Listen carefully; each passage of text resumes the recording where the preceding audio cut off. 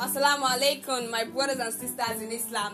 My name is Surmaiz Mujidat, and you're welcome to an episode of my podcast. So today's Andal Jumu'ah, Alhamdulillah, we give praise to Almighty Allah for allowing us to witness Andal Jumu'ah in good peace and good health. Now today's podcast is going to be about hadith. So I'm going to give a particular hadith and expatiate on that hadith. But first, what is an hadith? Hadith are words and saying of Prophet Muhammad sallallahu alaihi wasallam. Hadith are words which Muslims are meant to follow in order to lead us to the right path into Islam. Now, we have types of hadith. We have hadith Azan, that is the good hadith. We have hadith Sahih, which is the authentic hadith. And also have hadith Da'if, which is the weak or bad hadith. We also have components of hadith. The first one is Isnad. Now, Isnad means chains of transmitter. That is people who transmitted the hadith from Prophet Muhammad sallallahu alaihi wasallam to reach other people. We also have Matnan. Matnan means actual text. That is the main lesson that it wants us to learn. And I have the last part, which is Rawi. Rawi means relators. That is people who relate or share or compile these hadiths in order for everyone to get to know about them. Now, the particular hadith I want you today is going to be Hadith 11 Annual Collection. Now, Anwawi is a particular man who collects hadiths. So one of his hadiths, I'm gonna relate it to us and expatiate it. Now, Hadith 11 Anwawi Collection. Now, this is Arabic text or transliteration.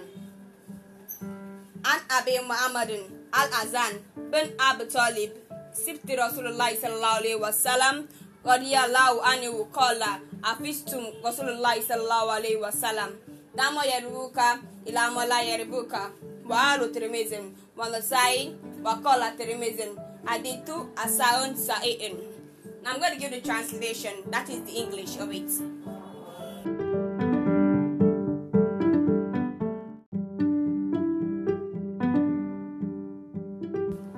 Welcome back to the second segment of today's episode. So I'm going to proceed with the translation of Hadith 11 of Anwawi Collection. Now, let me proceed.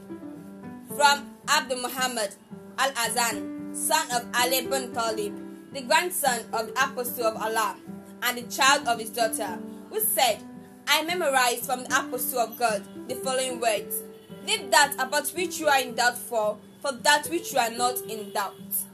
Tirmidhi and Al-Nasa'i related it, and Tirmidhi said it's a good and genuine tradition. Now, we have to break this down into the components I said earlier. We have our Isnad, that is the chain of transmitters, as Abdul Muhammad al-Azan, that is the son of Ali Talib, and we have the child, that is his daughter, before it reached Prophet Muhammad.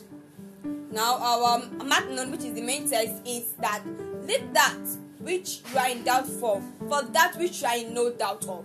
Now, and our relator, which is the Rawi, is Tirmidhi and An-Nasai.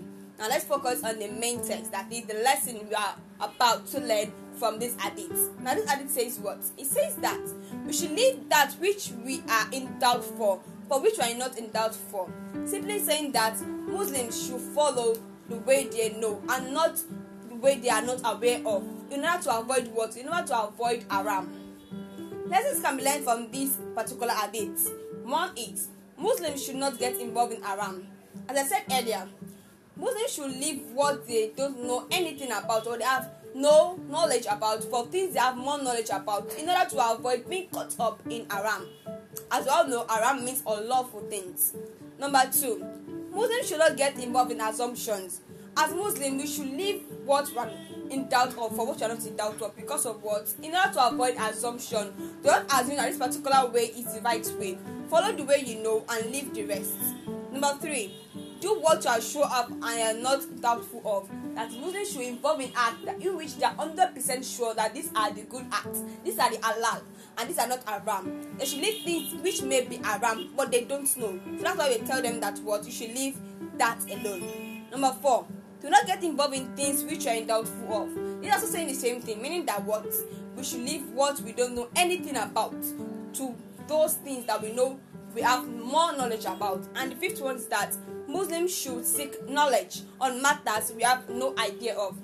This simply tells us that even though we have no knowledge of them, what we should do instead of being caught up in haram is that what? We should get knowledge from scholars who have more or in-depth knowledge about these particular things in order for us not to be caught in haram.